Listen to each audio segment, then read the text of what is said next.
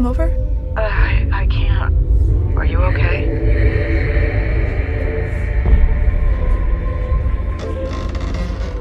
I am going to die tomorrow.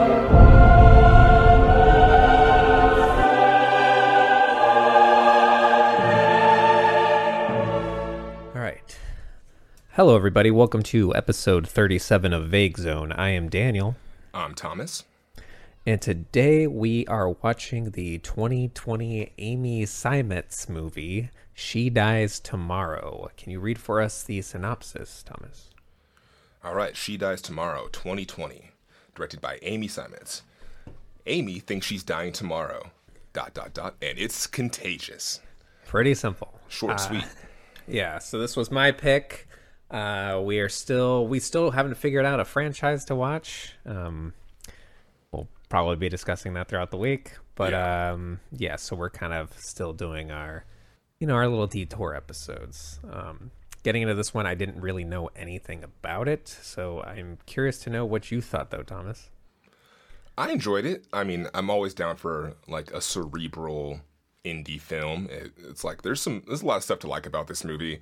I think my general reception is I wasn't crazy about it overall, but there's a lot to like about this movie. So I was being really optimistic while watching this, because like, even though it's not quite resonating with me, I enjoyed a lot of things about it. And yeah, I think it looks very pretty. This has some very thought-provoking things that sort of show up as the plot goes on. But yeah, I was sort of going in blind. I didn't know anything about this. Like, barely know anything about these actors, give or take a few once we see them show up. But yeah, it's sort of like this mysterious thing. It reminded me of Possessor a little bit. The themes also felt similar. Possessor as far as the tone, but also plot-wise, it reminded me a bit of the horror film It Follows. And so I thought it had some nice, like, infection things going on. And so I dug it for that aspect. What did you think about it? It was your pick. Yeah, I kind of loved this movie. Okay. I'm looking at the Rotten Tomatoes score right now. It has an 83% tomato rating. I'm having difficulty finding where the average rating is here. Oh, it's 7.3 out of 10. Audience score is 23% with a 2.1 out of 5 average rating. And Yeah, I looked it has at a 5 on IMDb. Yeah, it has a 5.1 on IMDb. Letterboxd, it was like sitting at a 2.9, and I was really surprised because I really liked it, and I hadn't looked at the reviews before watching this. Yeah, I'm kind of with them. There's some things that I wasn't quite into, and it's like, overall, yeah, it's just not something I don't think I would revisit. It's not the type of, I don't know. There's something, I feel like it's missing something, but I like the intention, and I like some of the ideas that it proposed. So yeah, I really like just the basic concept of it, and I like how it takes its time with it too. I feel like for the good, maybe like a half hour, maybe even longer. Maybe not a half hour, but a good chunk of this movie, we're just watching. Her name's Amy, the character. She's just kind of wandering around her apartment, feeling the floor. Listening to the same song over and over. Mozart's and Requiem in D minor. Yeah, and I remember turning to Emily and being like, has it made it clear what is going on in this movie yet? Like, did we miss anything? It's like, well, I guess the movie is called She Dies Tomorrow, and it says it in huge letters, She Dies Tomorrow, and that's all you really need to know to understand, like, what is going on with this character. It's just, she is, getting caught up in the sensory experience of being alive. She's like feeling the floorboards, like paying attention to things she didn't pay attention to before, because she believes she's going to be dying soon.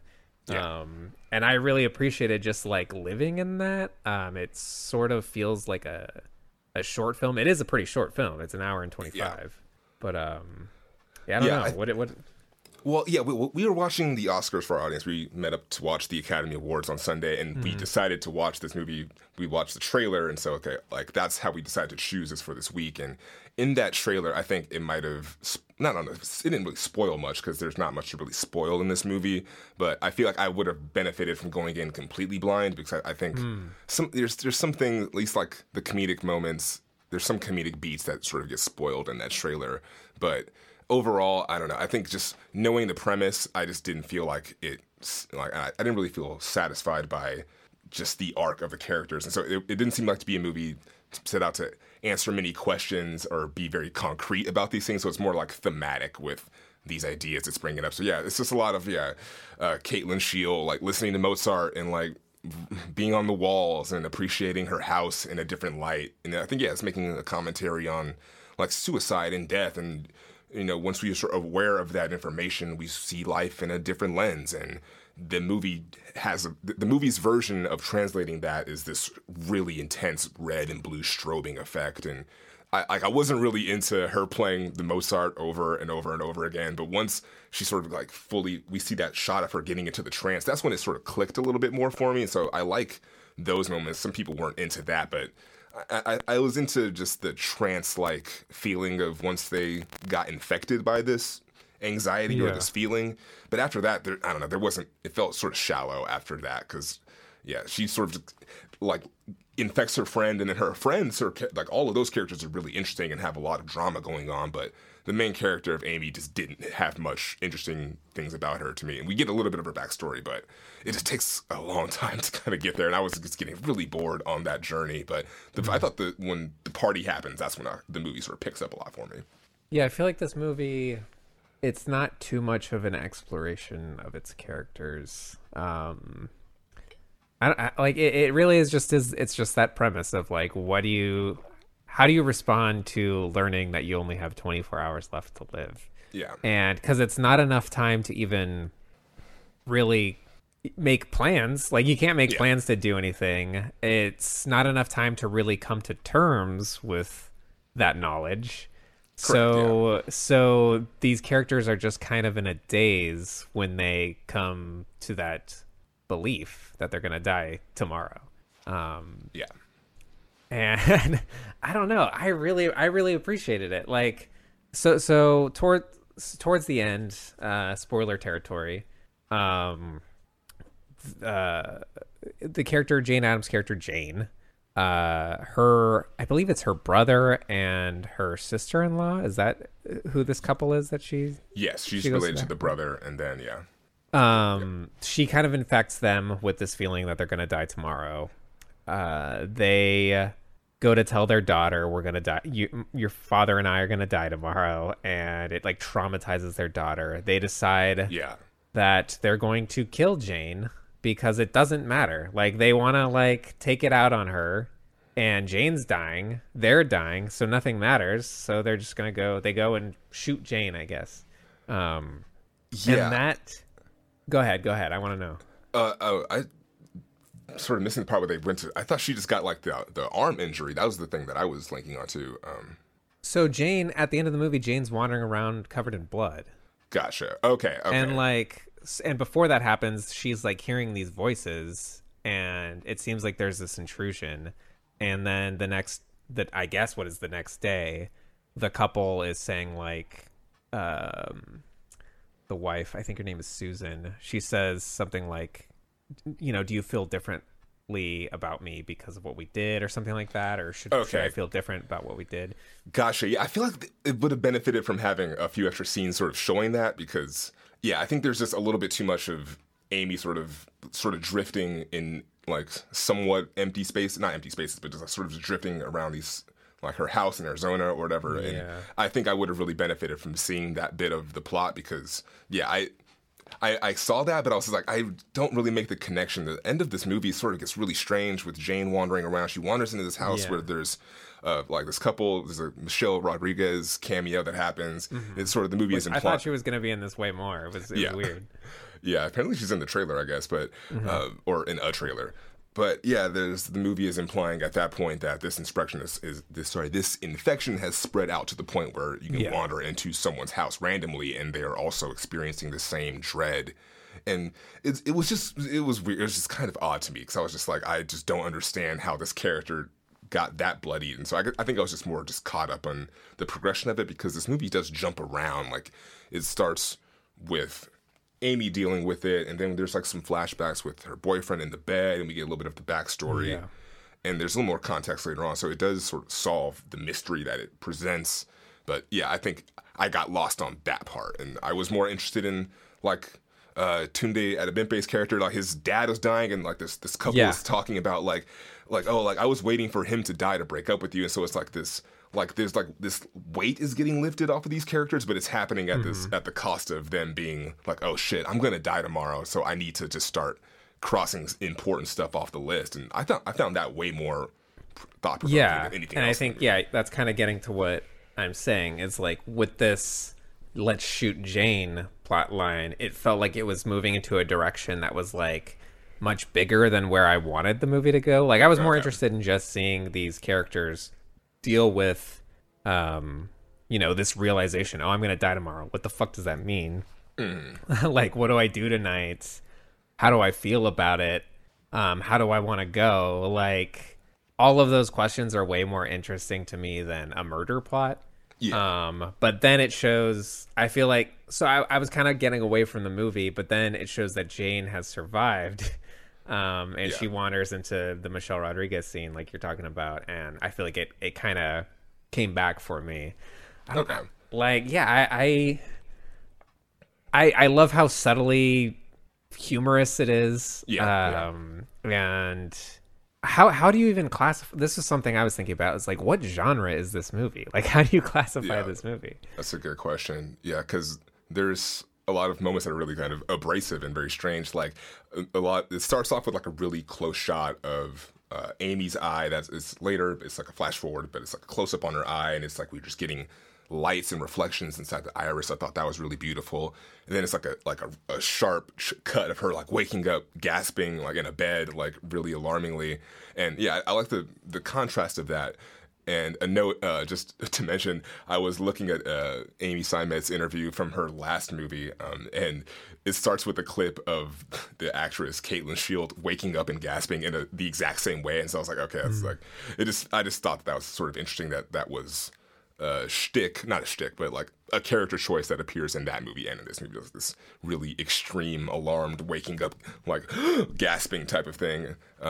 And so I was just like, okay, maybe that's like a trick they revisited a few too many times. That's how I felt about the Mozart thing. I was like, I see what you're doing with like this circular repetitive thing, but it sort of got a little bit boring towards the end. One thing I like absolutely loved is at the party, they're talking to Jane. Like Jane shows up and she's just like totally out of it. And it's Susan's birthday party, and Susan's like kind of getting tipsy, and she's just going on this long rant about dolphins fucking. And then she's like just getting just super into detail about like, yeah, like dolphins like will even like trap other dolphins and take advantage, and like just like getting just really just like kind of gross with how she's obsessed with it. But then a little bit later in the movie, after she gets infected with the whole death thing, she's like, I used to talk about all these stupid things, all these really dumb things, and the husband's like, well, I like those dumb things. And I thought that was a really sweet moment between the characters, because that felt like a good arc of like, yeah, she's like, I was into some dumb stupid shit, had a near, or it's like the definition of a near-death experience. You start to value, all that's the dumb stuff you used to care about is useless compared to embracing your life. And I don't know. I think it had some thought-provoking things, but I don't know. I just wasn't. Do you feel like it didn't do enough to explore its premise, or the characters weren't developed enough? Like, yeah, like what is? Yeah, I found the characters at that party to be far more interesting than the lead, Amy. I just thought Amy was just super boring, and I think Jane is more interesting than Amy. Yeah, and I was expecting the movie to be Jane's movie from the trailer. Yeah, and there is a nice thing that they set up with Jane as like a photographer. She has like this microscope, and she takes pictures of, is it like, I want to say amoebas, but it's like microscopic photography. Might basically. Even be like just like dyes interacting with things. Yeah, not even actual chemicals, but yeah, it's like this microscopic photography. And throughout the movie, we're getting cuts of like really visceral, texturized things, like a lot of texturized colors swirling. And then when we get the information that the character Amy has had an abortion, I started to equate some of that. I started seeing that too. Some of that image, like it's like, is this like some like in vitro in womb type of thing going on? So I thought that was kind of cool, and I was like, okay, like this movie also does a cool thing where pretty early on it's showing like shots of like landscapes, and then it sort of abstracts those landscapes and like blurs them as like the sun is rising, and then it cuts from that to just like this abstract imagery is sort of what like Jane is shooting. And that really struck me as just like it felt like equating this imagery with a landscape. I don't know. Then introducing that abortion aspect and then getting these fetal vibes was pretty kind of getting in our heads. Yeah, I feel like if we just got maybe a little bit more from Amy, I would have appreciated it a little bit more because, we are spending a lot of time with her sort of waking up and being in spaces and experiencing spaces really slowly. And I think that just sort of started to wear on me, especially at the end. They introduce early on this idea that Amy wants to be useful in death. Like when she dies, she's like, oh yeah, like I want to be like a leather jacket. I think that'd be really cool. I thought there was an interesting thing going on with comments on like suicide theorizing versus like planning and actually like, there's like a big difference, between like, oh, I'm just like saying something very flippantly and then like, oh, I'm gonna like look up dates and look up people, and like the actualization is like another level of it being serious. And I thought they were making a comment on that. What do you mean looking up dates, looking up people? Well, okay, so there's like this whole thing of like people like have suicidal thoughts but they're not serious, and then there's this whole thing of like having suicidal thoughts attached to theories and planning and actualization. That's like another level of it being like serious as opposed to just being like, oh, whatever, this day is so hard, I'm gonna kill myself or something like that. Definitely got to flag this conversation, by the way. But I think they were making a comment on that where she's like literally looking up like, I know this guy in Denmark who makes leather jackets, and that's what she wants to be in death. And then later on at the end of the film, she walks into a leathersmith's shop and she's like running her hands along like the leather jackets, and I was just like, okay, like it's just kind of, I just wanted to sort of to pick up a little bit in that moment. It just felt a little too like, I feel like dreamy of her in that moment. I feel like you're disliking everything that I was liking. Like, yeah, I don't want to be like, oh, I fucking hate movies like this, but it's like I feel like it's like a taste thing then at that point. Probably fair enough. Yeah, I think stuff like Possessor clicks a little bit better for me because I know it goes a little bit further, but I don't know, it just wasn't really working for me, and so it was weird. Like I was kind of in a mood when I put this movie on, like I wasn't feeling too good, and then at a certain point, I think it might have been when the couple Brian and Tilly are at the bar and they're realizing they're gonna die tomorrow, that I was like, I gotta grab a beer. Like, I'm having a good time. Like, I want to also have a drink with these characters. Yeah, I was just like, I want to be with those characters more because I just found them so much more interesting. Yeah, they're more comedic, definitely. Yeah, a little more comedic, but also dealing with heavy shit too. Like the whole going to the dad and taking him off life support scene. Like that was my favorite scene in the movie. I was like, okay, like they're really like dealing with some like heavy shit and like keeping a relationship alive to avoid dealing with grief. And so, yeah, it notes on some really heavy and poignant things. I guess my main issue is just with the style and the execution. And yeah, I can only watch dreamy strobe light so many times for me. And oh, that sequence when it's just Amy wandering towards the camera and it's cutting between blue and red, like that was fucking awesome. I was really digging that.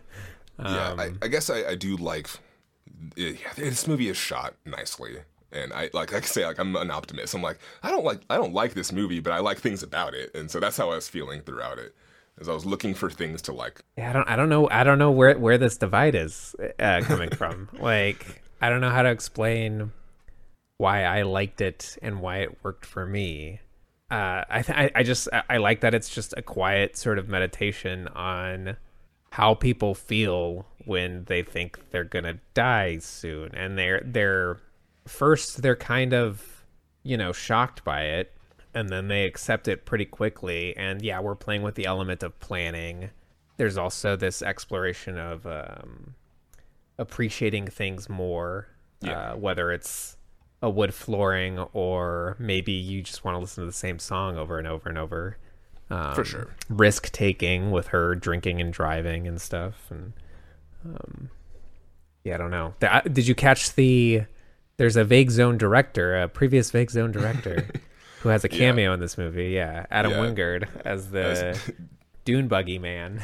That's great. Like I say, that would be the perfect lifestyle, is to be a movie director, but also be able to have cameos in other movies where you just show up and like just have one scene and then you're good. And yeah, I thought that was sort of interesting. I thought that was leading to something involving her flipping that dune buggy over, but it doesn't really get there. It's just, or is that what implied when she wakes up in the desert, that she was like sort of driving out and crashed it or something? I'm struggling to remember the timeline, because I know at one point she's back with the dune buggy man and they're like gonna make out, and then he's like I can't fucking do this right now. I like the comedy parts are like really interesting when they find beats of jokes within like just the incredibly macabre setting. I was totally into this, man. I don't know how to that's fair enough. Like there's a lot of things about this movie that I appreciated, but overall it's just the package just wasn't quite for me. I like the fact that we even get a hint that the boyfriend gets it from the pizza guy, and we get a little bit of a little bit of a explanation of, you know, where this all happened. But yeah, I was watching an interview with Amy Seimetz, and she was definitely saying that she's more interested in the mystery and not interested in exposition. And I think that just goes back to taste. And I prefer just like a little bit more, just show me the scene of Jane getting shot. That'll help me understand why she's walking around bloody and like swimming around in this pool. I feel like it's there though, like, because we get the couple afterwards talking about, like, we get them talking about what they want to do beforehand, and then afterwards they talk about like what we did. They don't explicitly say it, but like the information's there. All right, fair enough. I will give him credit for, in that case, for showing and not telling, and literally leading us to that conclusion. So I definitely give it props for that. But I think it's a style thing. Because at first I was like, did Jane kill herself? Like, what happened here? And then we followed up with the scene of the couple talking about that. Yeah. And then we showed Jane is still alive. I think I appreciate the Dolphin fucking girls, her progression from going from being really silly and flippant to being much more contemplative as death comes up. And then telling the daughter, the way that is presented is really eerie. The fact that it's just like they're in bed with her and she's like, are you guys drunk? And then they're like, so yeah, we're gonna die tomorrow. And then it's just cut to her like just sobbing in the other room. And there's some things that like absolutely worked for me, and then I think it's just overall I just wasn't into the lead, and I think that's where I was sort of having trouble connecting. Did this make you consider your own mortality at all? Absolutely. Hell yeah. Because like I was thinking about this in like my whole 2021. It's like last year I was like, oh, this is going to be my comeback year. And then COVID happened. And in 2020 I was like, oh, it's going to be my comeback year. Like gets a massive ear infection and breaks both arms in the first 2 months of the year. So like it's already almost May too. Fuck.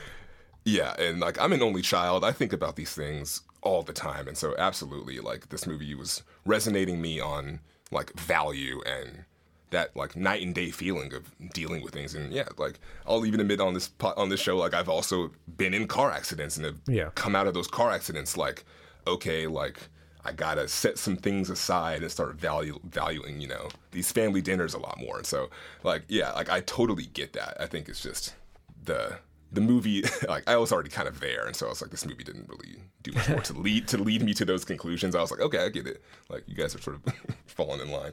As I was watching, you know, we get these scenes of like I keep mentioning like feeling the floor, and like she like feels the walls and stuff and the leaves, and she's just like, I think at one point she's just like rubbing dirt. Yeah, at one point I was like, I just like reached over and like put my hand on Emily because I was like, just thinking about like, I'm going to die. One day I'm going to die.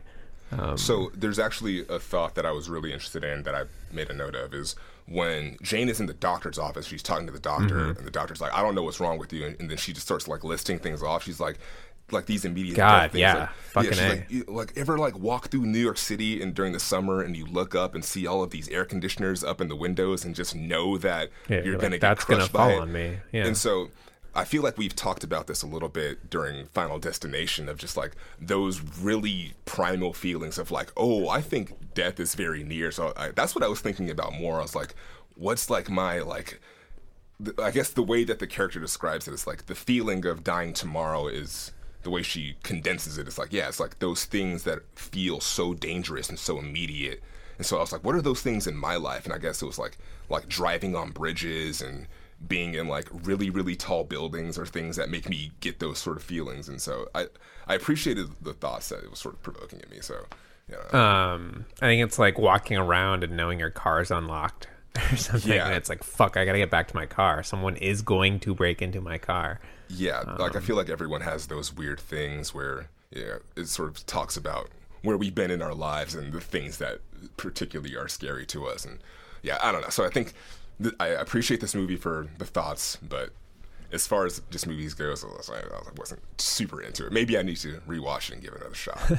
But I just feel, I mean, like your sentiment seems to be pretty common. Like people weren't really into this movie, which is interesting to me. Yeah, I feel like I really like the premise. I'm surprised the premise hasn't been done sooner because it feels really obvious and really simple. I like that they kind of keep it grounded. I mean, they could have done like a Groundhog's Day thing and like really mined it for comedy, and been way more playful with it. But yeah, I don't know. I like fucking maybe someone will make another one of these. Like it's a great premise, and I think there's a lot of ways you can explore it. I haven't really seen anything else like this. yeah, I would agree. It sort of reminded me a little bit of It Follows, where there's a commentary on transferring someone to something else and that thing being a metaphor. And so I think for Amy Seimetz, she was inspired by her anxiety attacks and like the feeling of like the whole world is imploding internally, but if you were just to look at a wide, it'd just be someone sort of sitting silently in a restaurant or a cafe, just kind of having a breakdown. And so, yeah, I think there's a nice contrast there. Something I kept thinking about was, have you ever seen the music video for Just by Radiohead? I don't think so. It's like a short film. There's a man laying on the street and someone almost trips over him and they're like, why are you laying in the street? I almost tripped over you. Like I could have broken my neck or something like that. And I want to say that the guy is just like refusing to get up. And it becomes like a whole thing where like a bunch of people are gathering around, like trying to get him to stand up. And he says like, do you really want to know? Do you really want to know why I'm laying here? And they're like, yes, tell us. And he starts to speak and there's no captions because the music's playing over the whole video. Mm-hmm. There's no captions. And then we cut back and it's just a crowd of people all laying on the ground. And you don't know what he said. This kind of reminded me of that. It's just like this, it's contagious. It is other, like, I don't know. It's just existential dread. It's contagious. Like this camaraderie in knowing of death and accepting it. It also reminded me like of Charlie Kaufman a little. I can see that. Like in Synecdoche, New York, the speech from the priest, and I mean that whole movie's just about like death and how we're hurtling towards death. I think that's like a quote. Yeah, I need to rewatch that because that was definitely something I saw one random night in college and didn't retain much of it, but definitely appreciated that movie's incredible. This feels like a very, very simple exploration of that. It's not like Synecdoche, New York. It's all about like, how do we find meaning in life? It's an artist struggling to find meaning, trying to leave something behind, thinking about their legacy. Ultimately, it ends up being a love story. Yeah. This is just like these people are confronted with death, and it's immediate. How do they cope with that? They all seem to accept it pretty quickly. Yeah. We're all gonna die. Why not tomorrow? Is Yeah, I mean, it's important shit. Important, poignant shit, but yeah, it just didn't work.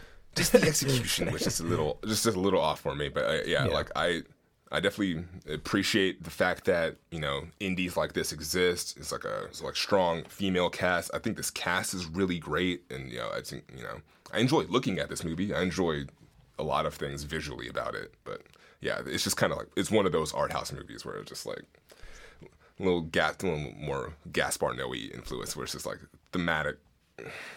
Oh. Do you think I'm wrong? Do you think I'm wrong with that comparison? I mean, like Gaspar Noé is all about shocking you. For sure. Like Fair, maybe yeah. visually, it's just got some reds and blues. Maybe, yeah. But Maybe that's just it, the color palette. I don't know. Like to me, this feels like it's in the same family as, gosh, what's his name? Jeremy Saulnier or Okay. his buddy. What's his name? God damn it! The guy who did "I Don't Feel at Home in This World Anymore." Oh, gotcha. I'm looking it up too. Macon Blair. Like it feels like a contemporary of them, and it is a contemporary of them, but like someone of the same like school, you know. Totally. Anyway, Do you have any other parting thoughts? I think that's it for me. I really liked it. For sure. Yeah, I think it's a good choice, definitely. What have you been watching lately? Well, we watched the Oscars. We should probably talk Yeah. about that. Yeah. Yeah, so we linked up to watch the Academy Awards, and boy, was it a mess. It was weird. Lowest Oscar ratings in history, is that right? Yeah, lowest Oscar ratings in history. It's just real loosey-goosey. They were doing it at Union Station, and yeah, it just looked kind of odd. The camera work was all over the place, and I don't know. They just weren't. I don't think they were ready for that change, and so yeah, I think some of as far as the awards are concerned, I'm okay for the most part. I don't have a lot of issues with who got the awards and who won, but yeah, just the whole night just kind of had this weird, awkward improv quality to it that was just like, this is kind of weird. Fucking Harrison Ford, I was concerned when him reading off the Blade Runner. Let him rest. Yeah, him reading off the Blade Runner notes was like this could be cool, but like I am overall just concerned. And so yeah, just a weird viewing. What did you think about it now that we have some time to gel on it? I mean, I think having Questlove DJ was like Yeah. one of the smartest decisions. I thought it was a little weird, the lack of comedy and musical performances this year. Yeah, no host. But then once again, like you had mentioned, like where would they perform the music? It's such a Yeah. small space. Yeah, I think they could have benefited from a host and clips, though. I think those things could have definitely been included. But And it could have been like you just cut to another location where there's it's completely dressed for this musical performance, and it's like Yeah. a fun piece of television. But I think the low ratings are the issue is just that no one has seen a lot of these movies. yeah, You know, all the big directors withheld their movies because they don't want to lose money by coming out in 2020. And the smaller movies, you know, they already weren't going to make much money anyways. They're not counting on a huge box office. They went ahead and came out. And so that's what was competing. yeah. There's no Black Panther. Like, so I saw a graph of like how the ratings have gone over the years. There was a small spike the year Black Panther was nominated. And so I remember hearing, people were sort of theorizing that maybe that's why it was nominated, was to try and like attract more viewers. I think, I'm not sure if that was also the year that they had expanded the category to include more nominees. I was gonna say, I believe that was the first year. Okay. I don't know. It might have been like a couple years after they first started doing it. Yeah. So yeah, I think if people have seen the movies, they're going to be more invested in the award show. And no, I don't think anyone saw these. Like what was the top box office of Best Picture nominees? That's a good question. If I had to guess, going down the list down my mind, yeah, it was mostly Netflix stuff and stuff released digitally. I couldn't even tell you what would like opened to the most amount of people. But yeah, it definitely did feel smaller, and yeah, the fact that a lot of these movies are slightly more obscure. Yeah, like I'm looking at this list. I'm like, none of these. Like I could see a world where Trial of Chicago 7 would make money at the box office, like pretty reasonable yeah. money. But yeah, these aren't attracting people to. They're not pulling a Godzilla versus Kong for theaters. Yeah, it's like they're all like really strong films, but as far as the scale, yeah, it's like they're really small on the radar. It's like you sort of have to be in those circles, be aware of a little bit of indie film, or know about the fact that these movies are coming out on these smaller. Or you're platforms. invested in the Academy Awards, and you're like, well, I'm just gonna watch what they nominated, because like half of these either. Okay, well, like let me pull up the list again. Yeah, well, I was gonna say like how many of these would we have watched if we weren't doing Yeah. this podcast? Yeah, probably not many of them, but I'm absolutely happy that, besides The Trial of the Chicago 7, I'm happy I watched all of these movies. Yeah, and Mank. I'm not into Mank. Yeah, I don't know. You were more into it than I was, I think. Yeah. I think I would say I like She Dies Tomorrow better than Mank. I'll give you that. Okay, cool. Absolutely 100%. Yeah. So the big weird thing that happened at the Oscars is they rearranged the ordering of the awards. Usually we end on Best Picture. Instead, this year they did Best Picture, Best Actress, and Best Actor. A lot of people are thinking that they would have wrapped on Best Actor because Chadwick Boseman was going to win. Yeah. And it would have been this very emotional ending to the show. Instead, what happened was Anthony Hopkins won, and he wasn't even there to accept the award. So the show just kind of ended unceremoniously. Yeah, and apparently we're getting news now that Olivia Colman was supposedly going to accept the award for him, but then that didn't happen because of time. That's fucked up. Yeah, I'm like, come on, let Olivia talk. Like, she's been working, she's had an give us incredible something. career. Yeah. You know? And so, yeah, I thought that was just kind of silly. It's like, y'all are just going to build this up, sort of use Chadwick's legacy to get a moment out of it. And so, yeah, just like, if you're not going to give him the trophy, then why are you going to sort of do that and do this build up? Yeah. And yeah, just the whole thing just felt very unorganized. And yeah, it just silly. I don't know if I'm going to be watching many award shows moving forward. I'm like, okay, I think I've gotten enough of these moments. Go ahead. I'll tune in. I go back and forth on the Oscars. Like, I used to think like the Oscars fucking stupid. It's just like a bunch of celebrities jerking each other off. Like, who cares? But I think the year The Shape of Water won, we were in Wisconsin. And we were like staying at a hotel, and it was like literally the only thing to do was to watch the Oscars. All the liquor stores close at like 8 there, which is insane. So we were drinking like expensive beer from the hotel because it was the only thing to drink. We were watching the Oscars, and it was great. We had a great time. I was actually invested in like what movies were competing because I liked the movies. Yeah, totally. And so, yeah, I think like that is what is engaging to me is like if you like the movies, you want to see what goes home with the trophy. And like the year that Parasite won, like it was fucking cool to see that they actually did acknowledge what the best movie was this year. Like even though it was a foreign movie. Yeah, absolutely. Yeah. I just feel like this year was just a weird middle year. I think the interesting ceremony will be 2022, and so I guess I'm looking forward to it. But yeah, just after the Moonlight thing and after this, that was I was great. I'm just like, all right, like I'm not going to look. It's sort of like, then with like the Grammys, it's like you guys are you'll include black art, but like I'm not going to be expecting much more than, you guys sort of inviting us to sort of be here. And so I don't know. I get kind of bummed out. I'm just like, the Moonlight thing was the only part of the show that I saw. I was playing Dungeons and Dragons with a buddy, and then we had just wrapped up our game, and I wander out into the living room, and his girlfriend's watching the Oscars, and she's like, "Oh, they're about to announce Best Picture," and that was like literally the only thing I saw. It was great. It's an amazing moment. Yeah, that's good. Should we talk what about? Else? Yeah. Should we talk about? I guess you did ask me what did I watch this week. I sent you an email. This is an obscure thing. Have you heard about the Lost Subway commercial? No. Does it involve Jared?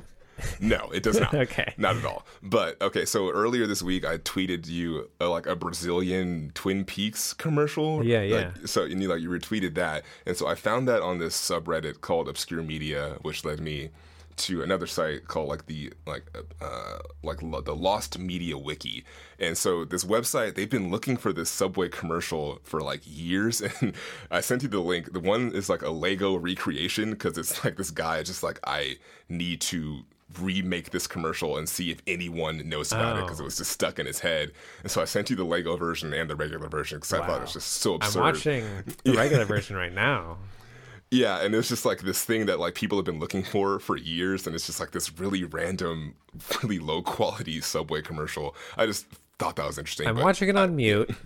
It appears to be a bald-headed man with a mustache begging God. He's sitting in front of a man who I'm assuming is God because the title of this video is Lost Religious Subway Commercial. The guy playing God looks like John Glazer. It's called what? Yeah. It was called The Seer. That's like the title of the commercial. But yeah, it's like this really low budget. It's like white background, like white costumes, like a shitty white beard, and like over his head, like a white text. It's like the word hunger and like satisfaction comes over. It's just this weird, strange thing. Transforms into perfection. Is what so that's transforms into the current rabbit hole I'm on. Is like watching old commercials from the '90s and the 2000s, just because. Yeah, it's just all these things are just like unlocking like these deep nostalgia boxes in my mind of just like, oh yeah, like I saw this commercial randomly like in '94 and like this Duracell commercial, and so that's why I sent you that Twin Peaks thing. So I'm just going down this media rabbit hole. So that's what I've been like watching recently. That's what is commercials. Old Subway commercials from the '90s. That's what Thomas is watching right now. Okay, but this man so God summons a sandwich for him. It is picante. has salsa in it.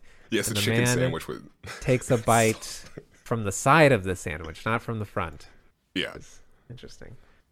Yeah, So people were looking for that video for years, and they finally found it this week. And so I sort of showed up at this party. I was like, oh yeah, people are really excited about this random Subway video. But yeah, I just thought I'd mention that. What have you been watching this week? I watched Mortal Kombat. I did not. What did you think? Good for you. It's Mortal Kombat, so it's like, what do you expect? I still was disappointed. I found it very frustrating, just because. Okay, so this movie, they cast like half the cast is actual martial artists. Okay. And what frustrates me is that it's been over 20 years since The Matrix. And people still don't know how to shoot and cut action. You cast martial artists. You don't have to spend a year training them or however long the Wachowskis spent training Keanu Reeves. Just give them a choreographer, have them work together, let them do their thing, and let us see it. One of the things this movie does is it'll occasionally shoot the fight like a dialogue scene where you're seeing the back of one character and the front of another character.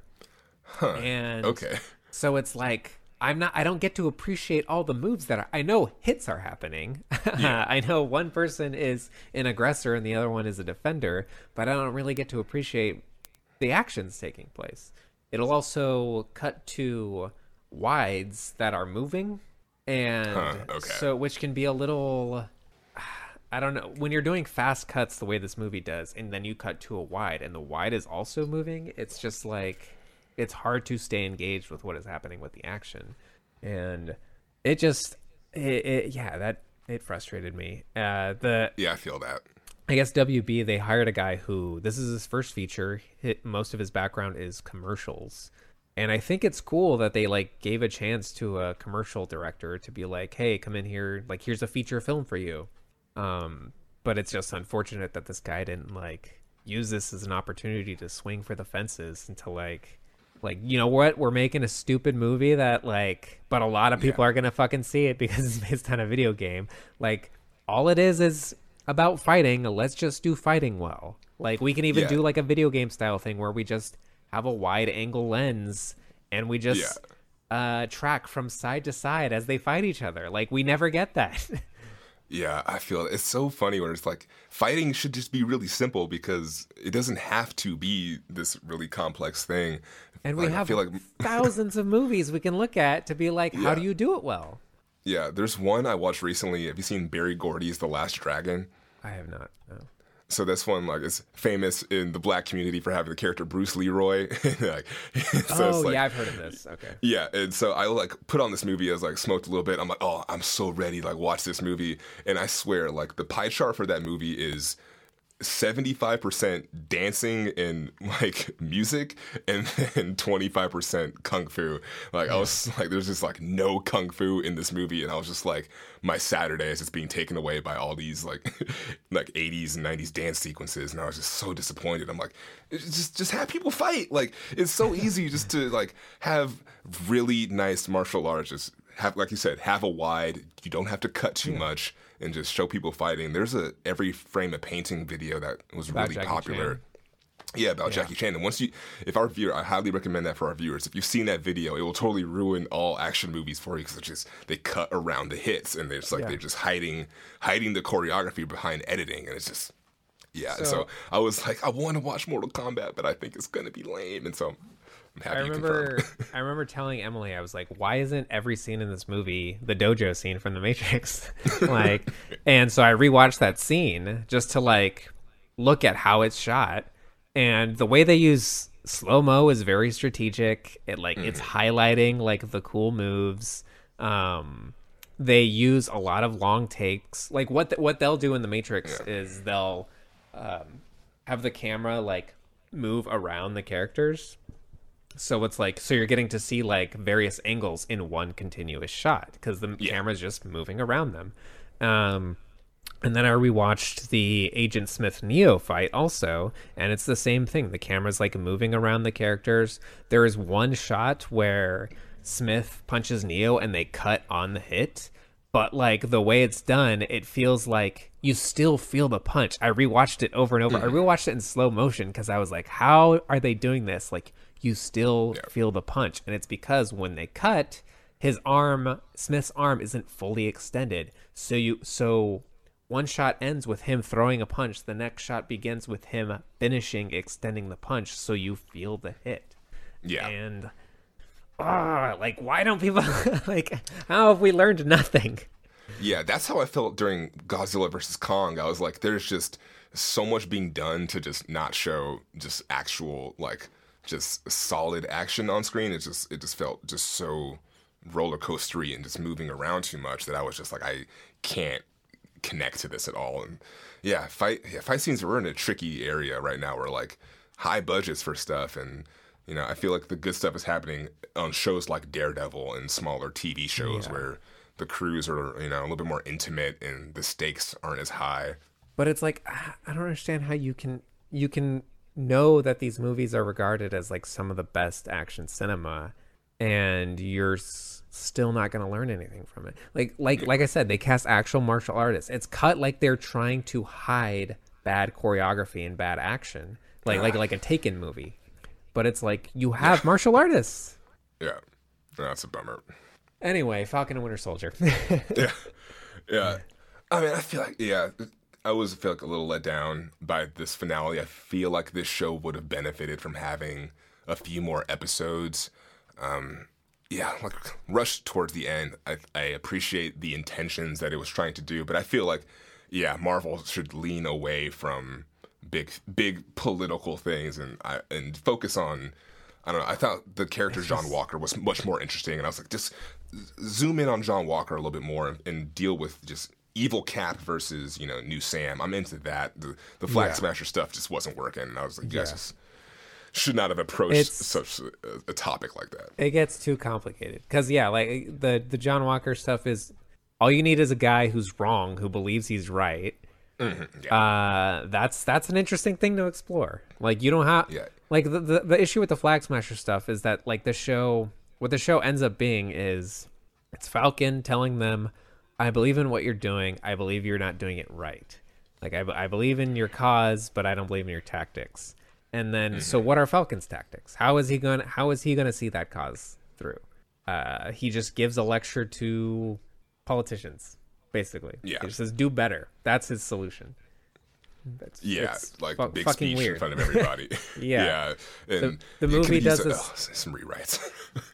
The shows presents us with this issue, which is like, I thought was really cool, where we have, is Isaiah Bradley, that's his name? He says, you know, a black man will not and should not hold the shield. And then it just ends with him holding the shield. And it's like, yeah, like what is the takeaway what are we supposed to take away? Yeah, it's like they mention in a beat, like when I forget her character's name, but she's like, you bought into that bullshit, and yeah, You got to make your own path or whatever. Yeah, he's like, you tried it that way, and I'm going to try it working it this way. And I think there is something there's something meaningful about, I'm not going to give up on this country that I've literally bled for, and, like, sort of like, I get those sentiments, but yeah, it's a very complex, like, Rubik's Cube of a thing where it's like this transition of Captain America from, like, white Steve Rogers to black Sam Wilson on dealing with this evil white Captain America, and then like the government, and then this flag smasher group, which just so many rewrites need to be applied to all that stuff to make it less clunky, and I feel like they needed a little bit more time. We were talking about WandaVision, and oftentimes I felt like WandaVision was too short, but I feel like this show did have a nice length and had the time to do these things, but just needed a little bit more breathing room. And Julie Louis-Dreyfus showing up at the end, so felt very, very like, we're doing more Marvel setup, so it's all about,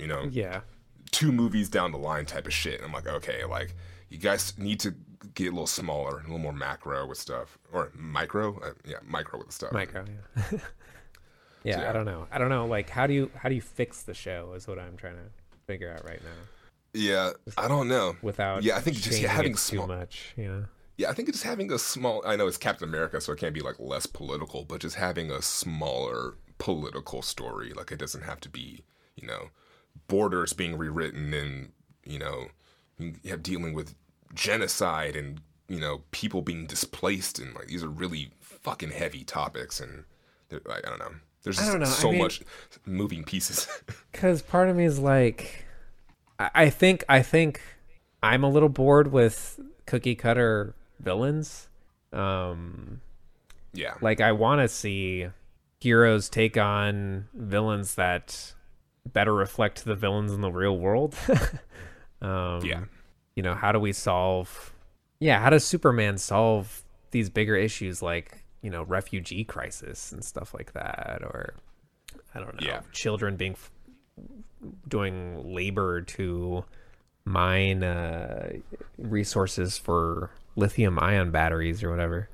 Yeah, I do like the fact that the show has a villain like Zemo shaming our heroes to like that, the fact that they didn't go to a memorial for a giant superhero battle that happened in the past, like, talking about Sokovia and like, did you guys go to the memorial? Like, obviously you guys didn't go to that. And I like that beat. I like little stuff like that. And there is a nice little comic book serialization thing that is possible within TV shows if they just, went a little bit smaller. And I'm watching Legion. I think Legion's doing a good job at that. I'm taking my time with it, but I think it's doing a good job with just focusing on what this character is going through. And keeping it small, keeping it about like the relationships, and it doesn't have to be an Avengers level extinction event every single time. Like it almost doesn't feel like a superhero show. Like, it's very easy to forget that this is a show that originates from Marvel Comics. Yeah, absolutely. So anything else? I think that's it. And we've mentioned that we haven't figured out what the next franchise is, so I guess this is going to be another episode that ends on a cliffhanger. Yeah, we are in limbo. Yeah, stuck in limbo. Well, this has been episode 37 of Vague Zone. If you would like to contact us, you can email us vaguezonepod@gmail.com. If you have comments, questions, or concerns, we'd love to hear from you. Let us know what's happening in the Vague Zone. You could tweet at us on Twitter @VagueZone.